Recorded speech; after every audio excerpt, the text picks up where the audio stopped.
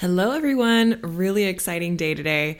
This show is airing on Wednesday, December 2nd, 2020, and I'm interviewing one of my best friends who also, luckily enough, he inspires me every day. His name is Rick Alexander.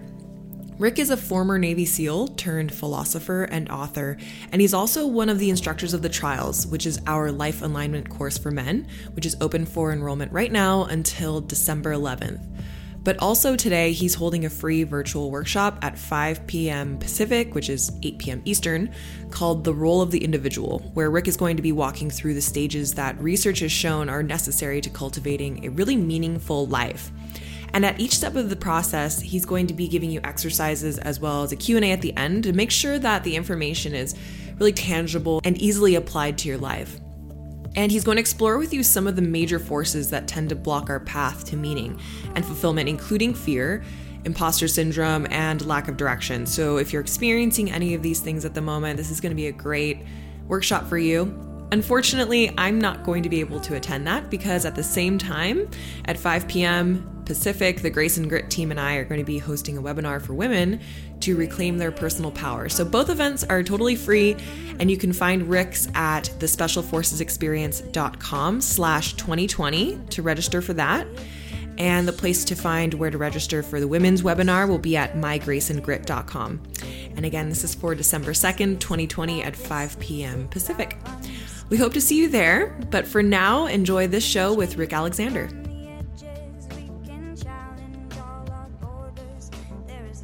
I probably changed so much in the last 10 years. It's always hard to know my deal. People ask me what do you do? It's like that uncomfortable. I remember I was with Danielle, my partner's family, out to dinner, and they asked me what do you do? And it's well, I have some projects I'm interested in right now that I'm working through. But I write and I speak. I really do. You sound like such a homeless guy, meeting your fiance's parents for the first time. They're like, yeah, this guy is great for our daughter. Okay, well, that's actually perfect because when I met Danielle, I was homeless by choice. I just after I got out of the military, I moved in my car and drove around and just experienced a ton and was writing a book. And then it hit me that I was that homeless veteran that all those memes were about. Fuck. Congratulations. What did that feel like? Felt great. I was we're not doing as bad as you think. No, I don't know.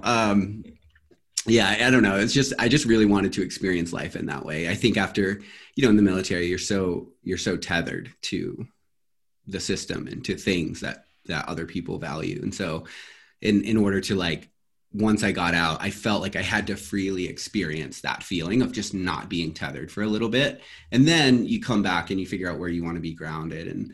And now I don't have so much phobia around being grounded. It's once you get to experience something, it kind of takes away its power to allure you into it. Yeah, totally. I'm sorry I interrupted your lengthy bio I'm sure you're going to give us, which I'm joking because Rick never gets into himself very much. Yeah, I'm a writer and a speaker and maybe sometimes adventure and aspiring lover. I'd say that's probably what I'm doing these days. I like that you say aspiring lover. What does that mean? I've had a few circumstances in the last year where it's I realized that love isn't this, hippie sort of untethered, ungrounded thing that we can talk about but doesn't make any sense in the real world. I've started to come to the realization that it's the most grounded way we can change our lives in the immediate moment. There's this interesting part at the end of the Bible's New Testament where Jesus just keeps saying follow my command. And the command is this. Basically, he says, love your neighbor as yourself and basically see yourself as somebody worthy of love. And you say that sounds like good thing, just a good idea. But when you really live that out, it there's a fundamental shift that happens at the center of who you are. And you start to realize that a lot of the games that the world plays, you're not obligated to play anymore. And so, yeah, I've been pursuing love as this idea that it's that this is almost the substructure of who we are. And if we can ground ourselves in what it really, really means to love yourself and to love somebody else, from that place, you can build a much better reality. Whereas if you look out in the world now, it's like we're all talking about unity, and we think it's like, well, we have to agree in order to find unity. And it's like, well, if that's what unity is, us having the same opinion, we will never get there. And anytime we do, it will be on borrowed time anyway. But maybe we could ground ourselves in the fact that there's something sacred about being a human being. And if I could love you in that way, regardless of what comes out of your mouth, regardless of what your opinions are, we're at least in a place where we can start working toward a solution that works for everybody. Instead, we're just sort of hoping we all agree, and it's kind of madness. Wow. Oh my gosh, we're just getting right into this, aren't we? One of the things that I want to like rewind a little bit is that you're studying at a seminary now, and you've gone through this process of having more or less, well, correct me if I'm wrong, but like a wounded religious experience while you were young, like many of us do. And then went through the process of discovering philosophy and many other religions. And now you're finding yourself like rediscovering Christianity. And that has flowed now into your podcast, Morning Coffee with Rick Alexander, which is such a freaking good podcast, by the way, if you guys are looking for other things to fill your days with. Can you explain a little bit about that journey from that wounded religious experience to go through the military to like finding yourself at a seminary, which is so cool. Yeah. One of the ways that we, it's interesting. We have these people that every once in a while, every couple millennia, they come along and they exude love in some way. And we try to figure out how we can get that amount of love. And so what we do is we create a bunch of rules and a bunch of, okay, they act like this, so if we do this thing, we'll get there. Okay, and then this thing. And so that fundamentally is almost how religions are built, right? It's all of these building blocks to get to this person who exudes this amount of love in some way. And that's great. And the ego loves that because it's like, okay, this is something I can understand. Love is sort of this big topic. God is this big topic that is like very hard to understand. And so you follow a certain set of rules in order to get there. And that's what religion is. And so I grew up with that set of rules. And so I was given a value system, but it wasn't necessarily my own. One of the things my partner Danielle was talking about the other day is she finds that a lot of her clients, when they feel guilty for something, they're carrying somebody else's value system. And so, if you've had Protestant guilt or Catholic guilt or just really any kind of guilt from being told there's a way to be in the world and then having your natural impulse be against that some way, you create this sort of inner war. And so basically this happened for me, this inner war at a really young age, and sort of created a fracture in my psyche until I got to the point where I'm in the military, my best friend dies, and like my whole world just starts whirling. Like nothing makes sense. None of the one-line answers work. None of the scriptures work anymore. And so I had to like completely reject that. And then I had to go through the darkness of living without design, without seeing the way that my individual path is responsible for the unfolding of creation in some way. And, one of the ways we create meaning in this life is we see our story nested within a larger story. And that's one of the reasons that religion has worked for so long, to help people create meaning. But I had to go through not having that and really feeling untethered and unattached. And I really let all of these other parts of myself be exposed to the world. And I had to get to a point then where I realized, okay, so whatever I'm doing on my own isn't working. Like I keep pursuing all of these things, these parts of success. And I would say for the listener, like if you are someone really, really motivated, notice when you achieve something, how quickly the achievement becomes irrelevant in your life.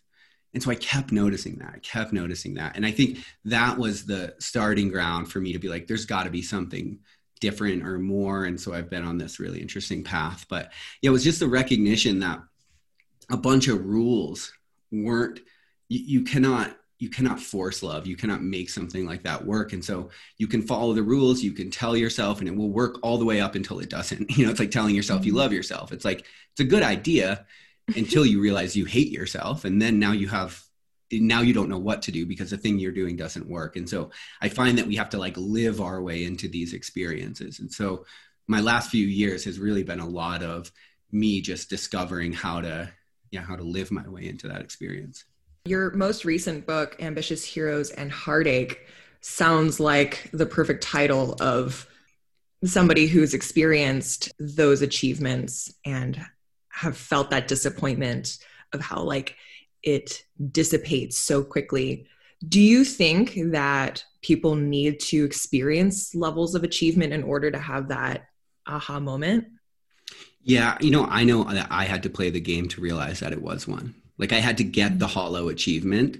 And then now this is the key, right? Like you value something in life. So you're going to go after whatever you're going to go after already. You have an internal guidance system, right? And so whether it's money or success or whatever, I think you have to go for that thing. Unfortunately, because like I said, I can't tell you to love yourself, right?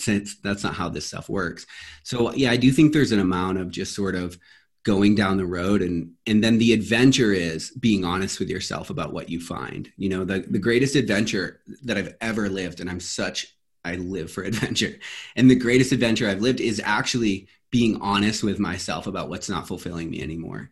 And then that starts this whole other process. I think a lot of us, though, we get the quiet desperation and then we try to shove it back down inside or try to achieve more or do more. And it becomes this pathology. And you just realize that there's never an amount that's going to satisfy. You are forever going to have your solution right around the corner. And every marketer out there knows that, and they're going to tell you about it. And they're going to tell you they have what completes you. And the whole time you'll actually have it, but you won't be willing to look for it. And so I think it's being really honest with yourself when things aren't working for you. It's like, you hear this thing, love thy Lord your God with all your heart, with all your mind, with all your soul. If you don't, you don't. So what's going on? Be honest with yourself about that thing. Don't live a lie for 80 years and then hope it works out, right? I mean, I would say just be super honest with yourself and then allow that to push you into a deeper experience of this life. Why do you think that so many people are dishonest with themselves? Like being honest sounds like such a no-brainer. What's the alternative there that's more easier? Yeah. If you're honestly unhappy about what you've been pursuing, what you might find in that admittance of yourself is that now the whole like kind of ground of your reality starts to feel really unstable. So humans, in order to make sense of their world, have to have a sense of psychological coherence. And all that is it just means that we look for why things are happening, and we kind of have to like have some sort of a decent reason. Like this plus this always has to equal this in our mind, right? And if it doesn't, then everything else that our reality is built upon in our mind becomes up for question. So you can imagine you come home and your wife tells you that she's been cheating on you or your husband, right? The question is, or the thing you begin to think is like, okay, I thought I knew her and I don't. Oh, well, I know myself in relation to her, so maybe I don't even know me.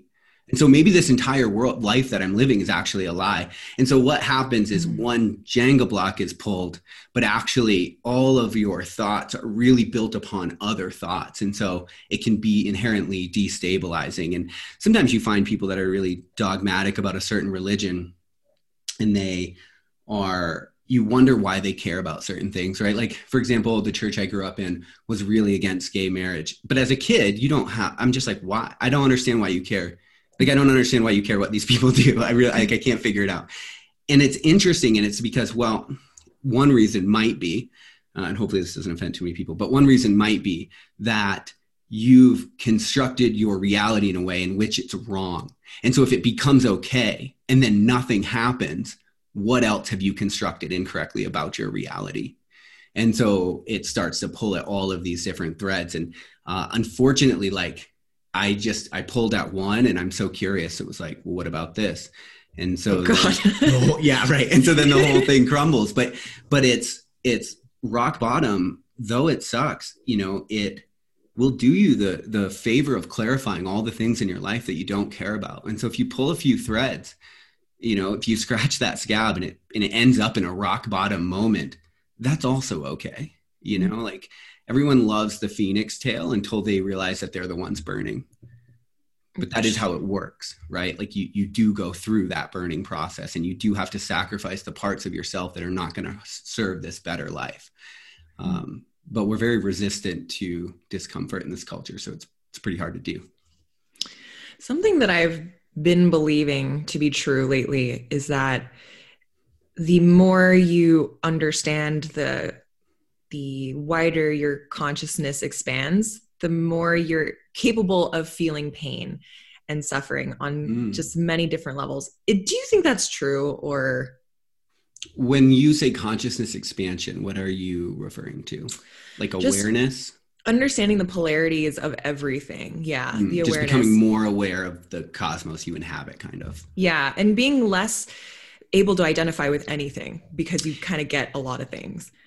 Yeah. There's an interesting moment that's happened to me on psychedelics. I don't know if you've had this experience as well, but I've heard other people talk about it. It's like you see suffering in the world or in your life or whatever it is, whatever you're going through in this trip, but you see suffering and it's not that it's okay, but then there's like this level of understanding that maybe it is okay. It's so hard to say because from my human self, right? Like you don't condone suffering, like nothing sucks more than suffering in this world. I hate it. And my whole path has been learning to accept it and bear it. But I think that there are perspectives in which you realize that like maybe it still all goes together for the greater good in some way that you just have to hold space that you can't understand with your sort of finite awareness. Yeah. That's a better refinement of what I've been thinking. So it's less that you experience more suffering and then you feel it harder. It's just like you become more aware of when it comes up and then you allow it to happen. And that awareness of the suffering, at least to me, makes it a more common theme now. But I bet if I placed myself in my 10 years ago, Jessica, I didn't think I suffered, but I just wasn't aware of it.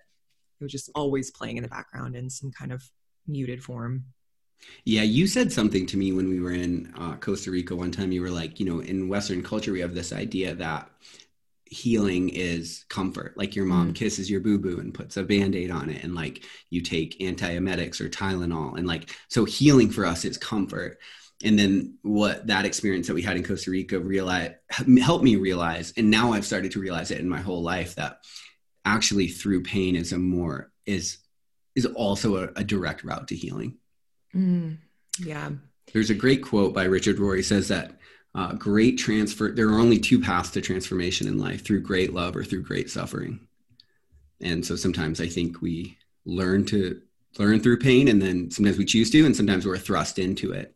But recognizing that great suffering and great love can both be paths of transformation. And so if you can hold space for the fact that yes, you're suffering, and also maybe it's okay. Like if you can you don't have to know why it's okay. But maybe if you can just bear it long enough, you find that you don't need to escape, It seems like that can be a very lonely experience, especially given the circumstances we're being handed right now. So much isolation, even the connection that I'm having with you on this screen, I can't help but feel like there's just a bit of it missing because we can't be face to face. I mean, like, I know we would hang out face to face. It's just literally we're, kind of far apart. Right. But you had mentioned something before our call, or before I started recording here, about the role of the individual during this time, especially in this time of like collective suffering, collective, what the fuck is going on? Can you speak a little bit to that? Yeah, for sure. So, I mean, what I found, and maybe the listener can ask themselves if they found something similar, but what I found is like, if you tune into the chaos that's happening in the world right now, and there's no doubt we're going through something. And I think we're not at the bottom, unfortunately. I think we're still spiraling. Like we still haven't hit that burn moment. But one of the things that I had to figure out is, what am I responsible for in all of this? Like, what am I here to do? Because if your job is to solve all of the problems that you're tuning into, you're frustrated, you're confused, and also it's not doable. And so you stay in that place of frustration and confusion. And so I think that so many people are frustrated and confused with the political climate. I mean, with every single aspect of it. And one of the things that I've personally found is if you can figure out, but what are you specifically here for? Like, what's your work? If you can figure that out, you can focus on it, and you don't have to get dragged into the madness. Like, you're not obligated to participate in madness. You're just not. But in order to know that, I think you have to figure out what you really value and like what your work really is. So you said you're not obligated to participate in the madness, but in order to not bypass the madness, like what's the strategy there? Because it's happening. What's Yep. our job here? Well, I think, we talk all this idea about consciousness and awareness, and it's like, well, what does that mean? What it means is pay attention, like pay attention to what's actually happening, not what you're being fed. I'll give you an example. I was in the military and I was deployed and I was involved in this like sort of double suicide kind of thing. I wasn't involved, but I was staying in the barracks. And so they had to like basically, evacuate the base and stuff like while they figured out what was happening. And so what's interesting is then they have the base all caution taped. And I watched a segment on Fox News that they were reporting an attack on this base. Like they were showing what happened and they were not telling the story that was happening. And it hit me in that moment that like, oh, whatever it is that they serve, whatever their agenda is, it's not mine. And so are you talking about media? Like they're like literally? Totally. Yeah, the news just and everyone talks about the news like negatively, but I think we don't really understand the full degree to which they're just not serving the same thing that the individual person is serving. Like they're serving profit and they're serving, their bottom line essentially. And so if that's what you're in service to, if money's what you're in service to, then you're going to make decisions that support that highest value. And unfortunately, what that means is that you're going to scare the shit out of people in order to keep them watching you. And everybody knows that, but I do not think we understand the route, like the true depth to which it happens. It's like you hope you're being informed about the world, but there's also a chance you're not at all, right? And that's what I found when I saw that news segment. And so I came to this realization that if you get your temperature based on what the news is telling you or what somebody else is telling you, not to what you're noticing, you might find that it's not the right temperature. And so the reason I say that is right now in the US anyway, we have this infighting going back and forth between like the right and the left, I guess. But then you go out in the world, right? And you talk to people and you help people with their groceries and you see people on the street and they don't want to fight. That's not the world they're interested in. And what I think is happening is our world is being hijacked by these groups of people who quite honestly don't understand what they actually want, or think that what they want is what they want, and probably will find out that they don't once they take that to its logical endpoint. But the other day I watched CNN and Fox News each, and I was trying to like figure out, okay, what are they saying here? And so they were saying what their issue is, but then they said, and also like, it's their fault. So Fox News says they don't just report on, is there voter fraud? They say there's voter fraud and they're trying to steal your country. And then you go on CNN and you say there's no voter fraud and they're trying to steal your country. And so what you see, this like implied them argument, is that there's an enemy here and we must rise up. And then you go out in your world and you realize none of that, like that's half true, if anything, right? And so I guess what I'm getting at is just be grounded in your actual life. Don't take for granted what you're being told because it might not be true at all. You've spent a lot of time overseas, so you probably knew this, but I had no idea that so many other countries watch American news. Did you know that? Yeah, I think so. I mean, I think so many other countries watch American everything. Okay. Well, I had no idea, like growing up in LA, I thought that everybody talked like me and, like, oh, they film all the movies where I live. It's just normal to live in this place where media and life is just sort of like, it is what it is. It had such a big impact. I'm so much more disappointed in the American media because they probably know this, they're not me. And still they're not taking responsibility for what their money making like agenda is on the impact of the entire world. Like I'm so disappointed. And also I get super triggered while I'm in Canada and the perception of Americans is like, we're insane, and I wish I could take some of these people and put them into the Safeway grocery store and just be like, we're so normal. We don't want this either. But like, when we're watching the news, like my parents watch the news all the time, And so I often will ask them like, what's going on? Because I kind of, I do respect their filter for these sorts of things, but it's like, how is it possible to even disassociate yourself from the news, air quotes, from like these organizations that are designed to tell us what's actually happening? Like, it literally sounds like the stories of these dictators. I'm listening to this podcast called Real Dictators. It's really good. Nice. But listening to like General Mao and Stalin and Kim Jong-il, I don't mean to be dramatic or anything. What we're experiencing is propaganda for the sake of these businesses. So, I mean, this is a question for you. How do we as Americans or Canadians or any like person who thinks they're free continue to let this happen? Like, how long can this continue to happen before we're not free? Right. And so, I mean, that's the road we're on, which is, I think, why, if you were to compare the US to like Maoist China, people would be like, you're ridiculous, right? Mm-hmm.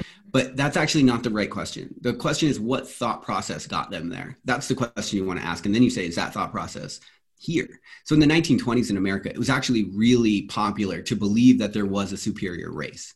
Like, that just hadn't been brought to its like death, to its ultimate bloody conclusion yet. And so it was a thing that people believed and talked about. And then Germany happens and everybody's like, whoa. And so we win that war, but we never scoop the belief system out, right? We just win the war and we say we can never do that again. But you have to understand, like, everything you believe has an endpoint. And so it's worth figuring out what you believe, what that endpoint is, so that you can figure out, do I want to actually walk there? And so I think, and this is what I'm seeing. I actually have pictures on my phone, US Weekly, Time. I saw some other magazines, basically put a picture of Biden and said, now we unite. No, that's not united. That's agreeing. That's not what united is. If you and I don't agree to be united, it won't have happened. Like, if it doesn't happen at an individual level, it won't have happened at all. And so part of this is realizing that it is our responsibility to see people as human beings and to do your work so that you can see people as human beings. Because if you don't, it won't have happened. It does not matter what the leader says. Like, if it has to happen independent of the leadership, it has to happen independent of the leadership. And that's been a bit of my message lately, is like, we don't understand the power with which we actually have. We're breathing energy into our life all the time with every decision we make. With that, a good way to think about it, we get on the highway. I was actually driving with my sister last year. Someone cuts us off and she's like, idiot, And so I asked her, I'm like, well, do you know that person? Right. It's like, no. And so the whole like cliche bullshit. But then the thing that actually matters is, I'm like, listen, you might be right. They might be an idiot. And so what have you won? You live in a world full of idiots.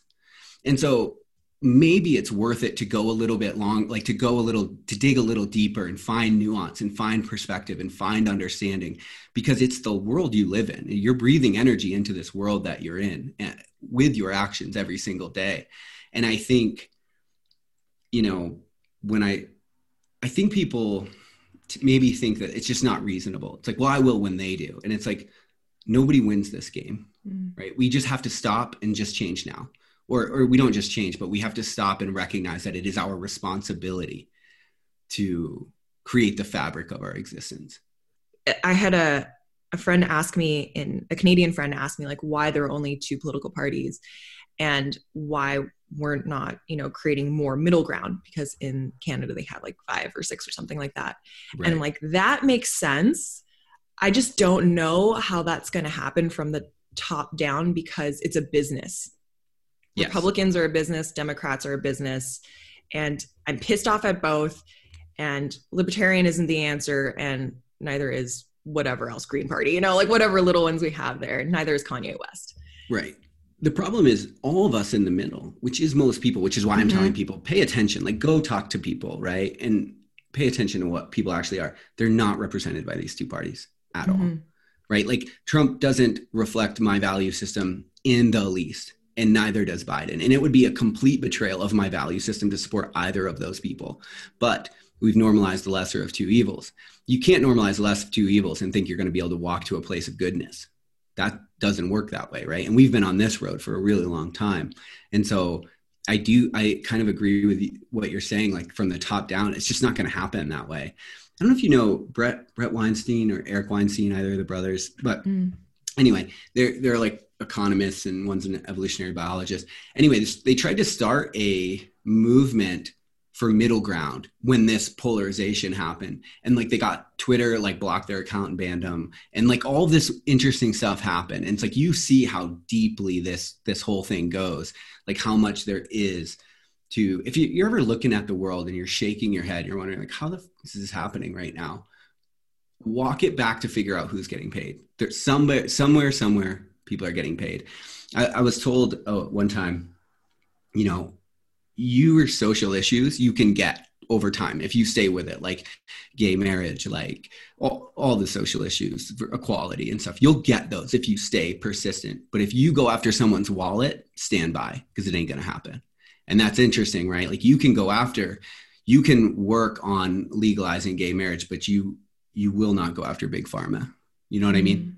And so it's interesting to think of how the world works and how really it is driven by this money. But like, you're not obligated to participate. You're voting with your dollars, with your time. You're creating the world. I think that what our responsibility is as individuals is to contribute to the world that we want to be a part of.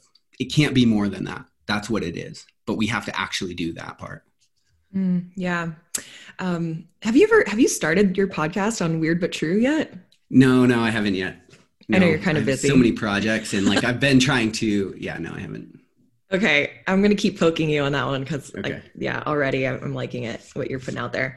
As I'm listening to this Real Dictators podcast, and it's seems to be written, and I don't know too much about Marxism or anything like that, but it seems to be driven by this like manifesto, the Marxist manifesto that I haven't read. Jeff's read it, but he's kind of given me bits and pieces. And he's like, it's pretty good. Like on the surface or even depthy, it's very good. And you can see how people, when they're in a revolutionist mindset, which is where a lot of these dictators stemmed from, like severe poverty or neglect, that they wanted a utopian society. And that's how all this shit started in China and Russia and Haiti and all of that. And it's interesting because I think we're coming across another point where, let's say Trump was reelected, like part of me was disappointed that he wasn't, because I was like, where would that have taken us? Part of me is disappointed that we're like, let's say this is rock bottom for the COVID situation and it's just gonna kind of like go up from here. I would be a little bit disappointed because like we haven't felt really what the severity is of everything that's going on. And I know I'm talking a little bit like generally speaking, but there's a part of me that like wants to know or is very curious as to like if our status quo did get really funky, what are we capable of creating? Right. Well, I think the only thing more unfortunate about being visited by the pain teacher is not learning the lesson. And I think that right now we're not learning the lesson, which is why I think we're not at the bottom. I think, for example, right, you look at the lockdown and stuff, people have all these opinions about it. And unfortunately, ideology means you can't look at opinions by themselves. You can't look at situations and issues by themselves. You have it built on all these other issues. So if you vote for Trump, that means you're also racist. That means you also don't care about the environment. And then it goes back the other way toward the left as well, right? And so that's what an ideology is. And the problem with that is issues have to be taken on an individual basis. I mean, that's just, you cannot solve like issues that are nuanced and complex. And like, we're talking about the most deep human issues. And we say there's only A or B. That's it. That's it. Is that it? Really? Is there only an A and a B here? Or are there many more options and we're just being intellectually lazy and perpetuating systems that don't work and not learning from the pain teacher? So what you're proposing, what you subscribe, and what I also believe is that we need to create our lives centered around our value systems that are like unique to us, more or less, and rooted in like good levels of self-awareness. Do you know of a time in history where there was a society like that? It's so hard to tell. For one, we're not meant for static utopia. Like, we're very contentious creatures, and so we do contend with our lives. And actually, potential it cannot be manifested in any other way. And so, we always say, we see the person who's like covered in Cheetos dust playing video games in their mom's basement. And we're like, man, he had so much potential. It's like, no, that is not potential. Potential is a gift you get for engaging with life. You run a 5K and then you have the potential to run more, right? This is how potential works. It's a well that we dig for resources. And I know that's a little off base from your question, but I think one, it's hard to know what our potential is. And also we've now evolved from these tribe societies to egalitarian to now this other weird, like, global connectedness. So we haven't been in a world like this is kind of what I'm getting at. You would be so hard to figure out how my small business in South Dakota is related to a guy eating in a wet market in China. But now we know it is, right? And so we are all integrally connected in this way. And so, yeah, I say that just to say, like, I don't know. I'm sure that tribal societies have figured out how to live in harmony with themselves and with the world. But at the same time, they weren't exposed to this myriad of complex issues that we are now. Mm-hmm, mm-hmm. So, yeah, that sounds like a situation that I haven't heard before. And I've gone digging for it because not like I'm not trying to create the new utopia, but the reason why we do this type of work and hop on a mic is because we know that there's something better that could happen, right? Could be better. There is more, it feels like. Could be better. And I want to do my due diligence to find out why these revolutionists that had these really, like, solid ideals at the beginning that were true to them, why they turned out so wrong, right? It would be silly for us to not look at them and just be like, don't worry, I got to figure it out because I want what's best for people. But now what I'm finding that's different than us being cult leaders is, lots of things, I hope, but mostly that it's like, believe what's true to you. And that has, as far as I know, not been true for other, like, communist dictators who want more equality to start with for everything, or like they want things to be for people to have a certain quality of life, a better quality of life, I guess, in some instances. So, like, maybe you can run us through how you help people identify what is most important to them so they can start to design their lives more earnestly around that concept and, like, what's actually important to them. Totally. So, we talk about in the trials course, we do a lot of this work on figuring out values and stuff. And the reason is, like, again, values, kind of like love, it seems like this abstract thing. And it's like, no, this is your roadmap to a meaningful life. If your actions come into alignment with your values, you will have the subjective sense of meaning, that it's all worth it. That's what that means. And it doesn't happen a different way. So I think what we're trying to do is we're given these cultural values, and then we're trying to figure out how to fit in them. And we really don't. And so we have all this dissonance, and some of them we do. And when you have enough overlapping values, that's how a society thrives and is okay, right? But if we're not honest about our values that are divergent and we don't support those in our lives, we have dissonance. We don't have meaning. And so looking at your life and figuring out, what do you intrinsically value that's independent of what you've been told to value. Like, that's the first thing that has to happen. And now the next thing to understand is, you can say stuff all day, but what you believe to be true is what you live out in the world. That's your deepest belief. You can tell yourself you love you can tell yourself you have faith. If you don't live in accordance with those things, it's not true. It's just something you're telling yourself. And so that can be a really difficult thing. So I say, scan your life, inventory your life for what it says about what your values are, right? And so this is why we go through our bank accounts and we go through our bookshelf. What kind of books are you reading? How are you investing in yourself? What are you spending your money on? See, because if I look at your individual value list, and health is number 2, and then I look and you've eaten the last 3 meals out of 7-Eleven, we have a dissonance here. Like we're not living in accordance with the things we say we value. Now, the good thing about life is it'll give you instant feedback. So figure out what your values are, bring your actions into alignment with them. And if they're not your real values, your life will tell you, you won't have that sense of meaning, you know? And so it's difficult work because we have all of these evolved cognitive biases to lie to ourselves and to tell ourselves that we're better positioned than we are, and to make ourselves feel better, and to pretend to protect our sense of self. And so you've got to kind of do your digging and push through those things and be willing to be honest about what you're finding. I would imagine that some people listening are living lives that are outdated, you know, like they made sense. They went through the journey like you were talking about, where they needed to achieve a certain amount of things and go so far on the path before they realize, okay, there's something wrong. What is one of the big leaps that needs to happen when you first realize that? Or maybe it's a baby step. Yeah, well, I think the first thing is you feel what Henry David Thoreau said, most men lead lives of quiet desperation. I would say that most modern people lead lives of quiet desperation. Now, the key is when you feel that quiet desperation, that is your soul. That is the deepest, the depth of who you are telling you that it could be different, it could be better. Now, the adventure, I think, is figuring out why. Most people don't, again, because of all the things we've talked about on this podcast, it takes away your sense of coherence. It takes away so many things.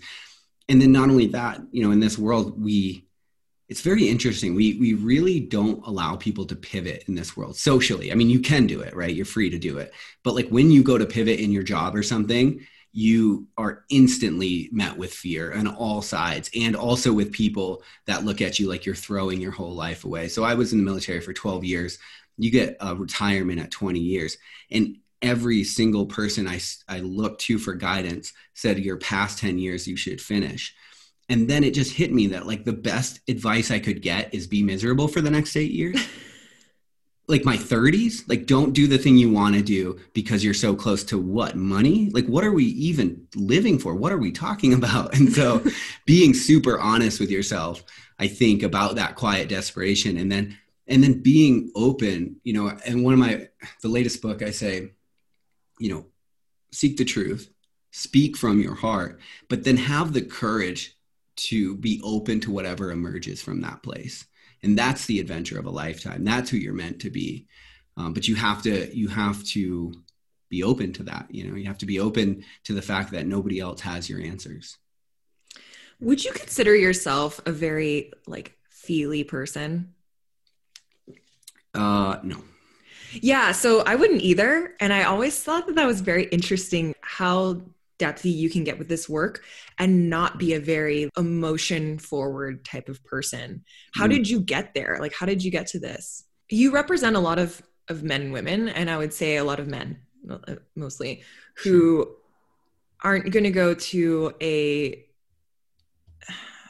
group therapy session or a women's circle, whatever that would be for men, to get in touch with your feelings and then to find sense of those feelings in that way.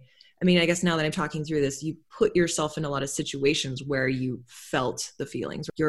Was it 200-mile run that you did with Body Armor? Was that your process? I don't mean to answer this for you, but I'm just trying to piece together how a man like you gets to the root of feelings or feels it feels. I see. Yeah. And I think that's lifelong work. And in our culture, men specifically just aren't taught to articulate their feelings. Like that's the actual problem. And I was listening to neuroscience, a doctor of neuroscience talk the other day, and he was saying like, basically if you do not use it, you do lose it. Like when it comes to our being able to articulate feelings. And so one of the reasons he was kind of talking about how suicide is just so prevalent. It's just growing and growing and growing. We don't know why. Well, one of the reasons for men specifically or that happens to men specifically, is if you grow up and you're not taught to articulate what you went through, like what was your day like? How did that make you feel? Are you comfortable to sit in that feeling? Like we're not taught that at all, right? It's just, how was your day? Good, bad, you know, like it's very like polarity driven. There's not a lot of nuance. And so because of that, you don't know what you're feeling. And so the further you march into life without being able to articulate what you're feeling, you get further and further from being able to do so. And so I think, first of all, again, just being open to the fact that you probably feel things that you aren't able to articulate.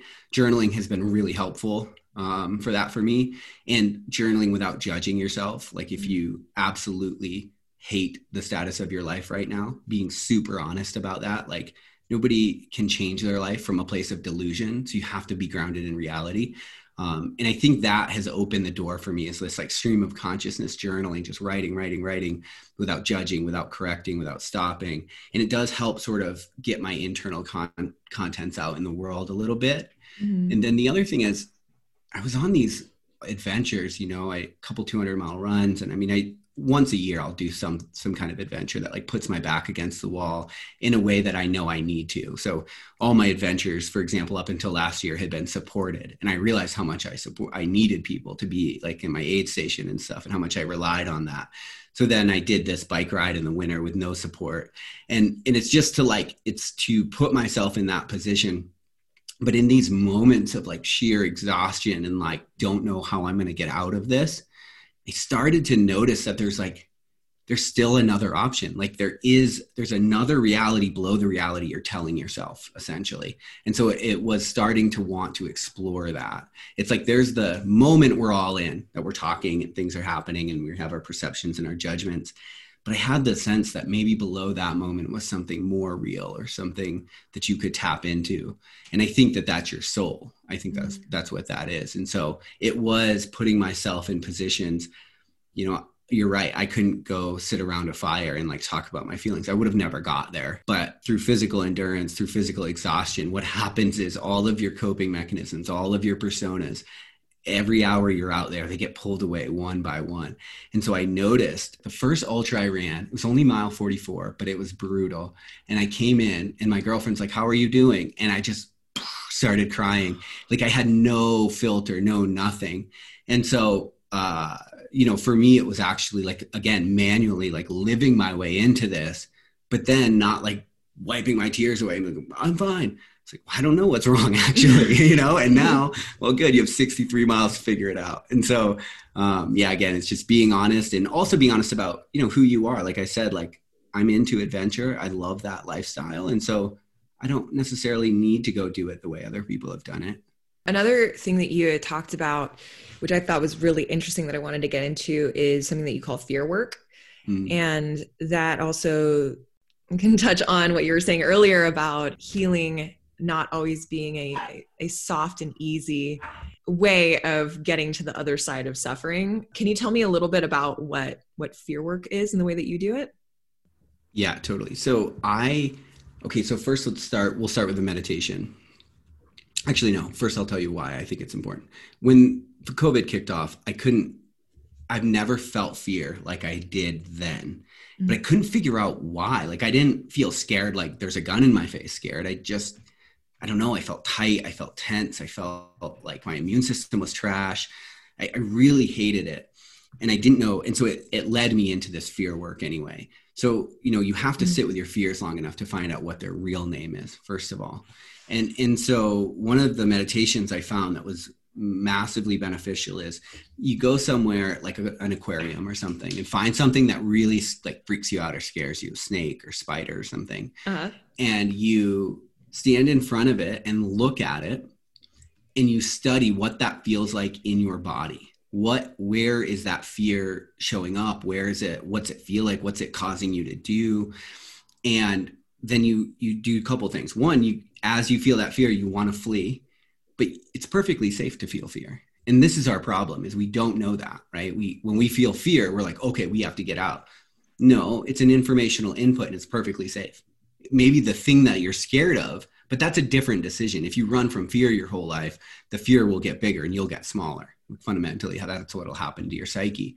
And so if you can study what it feels like in your body, the guy that told me to do this, he said, basically, because if you don't, that fear will control you your entire life and you won't know what it feels like. So it'll be pulling the puppet strings. And so that's what I started to do, is I would start to do this. And so now whenever I'm in a situation where I feel fear, shut the lights off and don't bolt out of the room, right? Like just be in pitch darkness. Or like when I'm out on a run, sometimes I'll like run through this little valley that's super dark. Oh, God. And instead of continuing, I stop. and I just feel it. And sometimes it gets really intense and I'm like, it's like getting worse, but it's perfectly safe to feel fear. And what happens is when you start to notice what that feels like in your body, you'll start to feel it in your life. You'll turn on the news and you're like, whoa, what's that? And see, we like fear, gun in your face fear. That's like fight or flight, acute kind of thing. But actually the thing that runs our life is more like a slow drip. And if you take an IV of morphine over the course of an hour, you're not going to feel the drip. You'll just all of a sudden be high on morphine. That's what's happening here. It's like we don't feel the fear, so we don't know where it's coming from. And so we don't know that we're living our lives based on this fear. And so if you can start to feel what it feels like in your body, then you'll start to notice it through your everyday life. And then you can start getting to the bottom of what's really going on. So for example, with my whole like pandemic edition of fear, I realized, oh, everyone's talking about death out there, right? But I don't think my best work's out yet. Like I'm afraid to die without my best work having been completed. And so, okay, so now we know what's really happening. So now we have now what can you do about that? So now's the time to be honest. And what can you do about that? You can work more diligently on your work. You can take control of what you're here to do. And that's all you can do. You cannot do more than that. There's this interesting line in the Bible where Jesus says, which one of you could add even a minute to your life, a moment to your life by worrying? And it's like, man, because worrying hits the law of diminishing returns rather quickly. Like you worry, you do what you can for that fear. But if you stay in that place, it's diminishing. You're not doing your work. You're not doing anything. You're just living in accordance with that fear. It's running the show. And so I do think it's really important. In order to take control of your life, you have to be able to feel that fear in your body and have coping mechanisms for it, like that are healthy, that serve you, that tell you. Because now it's like, whereas I was getting up and checking the news to see what was happening with this whole coronavirus thing, it's like, actually, since my fear is about not doing my best work, up until noon, I don't do anything besides my best work. Like I just work on that because that's the only thing I can actually do. And so, yeah, I'm just a fan of it leading you to a deeper understanding of yourself. Wow, that is real. Okay. So walk me through this then. Jeff and I just bought this really cool Can-Am. It's so sick. Oh, dope. Like a side-by-side? Yeah, it's so fun. And we live on the edge of the desert here in Phoenix. And so we just like go a couple streets over and then we're just in the middle of nowhere pretty much. And we'll drive several miles out and there's no lights. And every once in a while he'll turn off our lights and it'll be at night and it's so scary. Dude, I don't even need to be out in the middle of nowhere in the dark to be afraid, really. Mm-hmm. Like even when I have to go to use the bathroom in the middle of the night, I'm like, kind of like afraid of the dark a little bit. Totally. Right. So that's the moment. Okay. So let's say I go out into the middle of the desert or I'm standing in my bathroom and I get that sense of fear of the dark. Okay. Be in my brain for a moment or my body. What do I do now? It's perfectly safe to feel fear. Okay. And so, but I'm not the one that needs to believe that when you're standing in the bathroom, right? And so that's the narrative. That's the first thing, because that's right. So you feel yourself, you're like, sprint out of here. Mm-hmm. But then you remind yourself that it's perfectly safe to feel fear. It's not something you have to run from. It's not a decision you have to make. Fear brings an informational input and tells you, hey, there's something out there that killed people that are like you. And so you should be aware of it. That's it though. It's not more than that until we let it be. And so one, reminding yourself that it's safe to feel fear. Number two, what am I feeling then? Where is this coming from? And then now the real work is starting to begin. Okay. So let's just say, because I haven't gotten this far in this fear experiment, that I'm feeling it in a very specific part of my body, like my throat. My throat is often a place where I'm feeling constriction or some kind of thing, which is the reason why I'm doing a podcast, is that I know my voice is a part of the fear that I have. So let's say that's the thing. Then when it comes time for integration, which is always that period after you do something scary, like your long runs, or you sit with plant medicine, or you go through the process, how do you learn from that? Is it a cognitive process of piecing it apart, or is it just more reps of sitting with the feeling? So I think that I would love to say it's a cognitive process because I'm such an analytical person, but unfortunately, like life is both thought and action, and your reality is a combination of the two. And so that's why you fundamentally can't think your way out of your problems, right? You have to think about it, but then you've got to go live it in the world and wait for feedback. And so, yeah, I think it's a matter of sinking into your body when you feel that fear and learning that your body is a safe place to be when you're scared, because that's the real rub here. That's what's making you flee, escape, and do all these different things. And so you've got to relearn how to feel safe in your own skin. And that, I think, fundamentally just is a matter of feeling that feeling and contending with it, right? Like sometimes maybe you shut it off and you're in the bathroom and you're like, I can't fucking do this. And you run out, right? It's like, okay, well, next time try to get longer. It's a process. It's not like you're not going to be healed. When people have agoraphobia, for example, and they're afraid to leave their house, right? The fear doesn't go away. And this is the problem. We wait for our fear to go away so that we can start the podcast, so that we can do the business. But fear does not go away. It actually grows. You get smaller. But the antidote to fear is more courage. And so you increase your courage, which brings the size of that fear down in comparison to self. And that's what allows you to go. And so if you listen to a clinical psychologist, for example, talk about how they deal with agoraphobia, they'll walk them first through visualizing taking a step outside and then going back in and realizing, okay, we're safe. And then maybe it's 2 steps. And then maybe you get to the point where you're actually opening the door and you're looking at that step. And then maybe you take a step outside and now the fear is coming. And so you remind yourself, you increase your courage. You remind yourself that you are safe in this position. And that process just keeps getting more and more expanded. But then the opposite of that is, and this is what I'm afraid of with this pandemic, is we're teaching people to hide from what we're scared of. Now, as a way of getting through your life, that's terrible advice. Couldn't be worse, right? Because if you hide from something, it will get bigger and you will get smaller psychologically. And so we're teaching people to live based on fear. And the problem with that is you will feel more and more constriction in your life if you allow fear to have the narrative. For example, let's say that you're afraid of rejection. That's a common fear people have. Mm-hmm. Well, dude, that is my fear. My number one. Thank you for knowing that. Perfect. Okay. So in the last year, how many times have you been rejected? Nothing comes to mind really. Not one? Yeah, it's pretty frequent. Okay. Now, how often is the fear of rejection around you? Pretty frequently. Okay. Frequently. Yes. Yeah. Okay. So this is exactly right. So the thing that you're scared of is not your problem. The problem is that, well, if you allow fear to drive you, it's always around and it only gets more. It's actually only information. So if you took that information and put it in your proper place, the actual problem that you have, which is being rejected, you one time, maybe this year or something along those lines.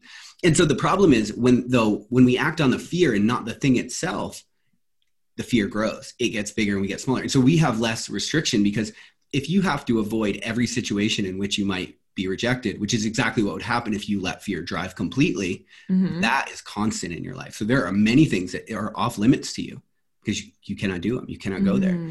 And so maybe you also have a fear of intimacy. And so maybe you can't go there either. Even though being intimate with somebody is like kind of, if you're single or something, it's kind of rare or whatever. Do you see what I'm saying though? Like it's like all of these fears, if we let the information be the thing that drives, instead of just taking it as objective information, we will feel more constriction because it will grow and we'll get smaller. And so we have to learn to increase courage in the face of what we're afraid of. And that's a bit about living our way through it. And so the point of this fear work, though, is to continue to learn how to walk your way up there. And so that way, when you are in a really massive meeting and you're pitching for funding of the SFE or something, you'll feel that fear and you've talked to yourself about how to walk through that experience. And so what that does is it takes you from that place of chaos and puts you back into that place of the known. Does that make sense? And so when you're just absolutely scared and you have no way of how to deal with that, you are in chaos, right? If we're in a building and someone puts a gun in your face, you're not in a building anymore. You're in chaos. Like you do not know where you are. But so if you can train yourself to think through and walk through the fear, you bring the order back to your life. And then you can be effective in a situation where maybe you're going to be rejected, but maybe you have to get rejected 8 times in order to be successful where you want to be. But if you allow that fear to run your life, that's an off limits meeting for you. So this is a really awesome time for people then, really. I mean, it's like if you weren't going to proactively put yourself into a shakeup of your entire life, then this is quite the surprise party, right? Yeah. I've learned so much about myself through this pandemic. I hate it and I want it to be over, and all the things everybody else probably is as well. And I also feel so much for the suffering, because there's so much suffering going on right now. And I hate that. But as I said, sort of at the beginning of this podcast, just let it push you into a deeper experience of being human. Don't run from it. Don't hide from it. Don't tell yourself that healing is not feeling. You actually want to go through this. And if you do, what's on the other side? It's like, figure out what you're the most afraid of. The thing that you're probably here to do on earth is somewhere in the vicinity of that, unfortunately. And so it is worth doing this work, because imagine, whatever your biggest fear is, it's like, if you're able to confront that and move through it, there's so much meaning in that place. Like, you're able to give to people what people couldn't give to you. Like, there's so much power in that. And so I think right now, allowing your suffering, allowing your pain, allowing your confusion to push you into something deeper, sometimes I think, for example, you see someone that hated their boyfriend and then they break up and they get drunk and call him, and all they're thinking about is all the good things. And like right now, it's like what you really need in that moment was someone to hold up like a slide reel and show you all the things you didn't like about this person and that you don't actually want the relationship back. Same thing right now with COVID. Like, a bunch of people's lives were not working for them, but it gets taken and it's like, oh, I just want it. You just want my life back. It's like, no, you don't. You don't. You want something better than what you had. And you actually have an opportunity to get it, but you've got to stay in the pain. You've got to stay in the suffering. Oh, that's sick. Yeah. I like that. Cool. So to kind of close this off here, how do you imagine society or people could be different? And I'm talking on a collective level, at least for the Western world, because that's all I can speak to really. If we all did this work throughout this time, and then hallelujah, we're open back up, and then people can create their own lives. Like, how would that be different than what it was before? Well, I don't think that there will be peace in the world until like the human has peace in their heart. I mean, I think we're projecting our inner world, and we're so unaware of our inner world that we don't understand it. It's like, it's almost ludicrous to think something like war and almost wiping ourselves off the face of the earth every like 50 years since we figured out the nuke is like, that's what sanity is right now.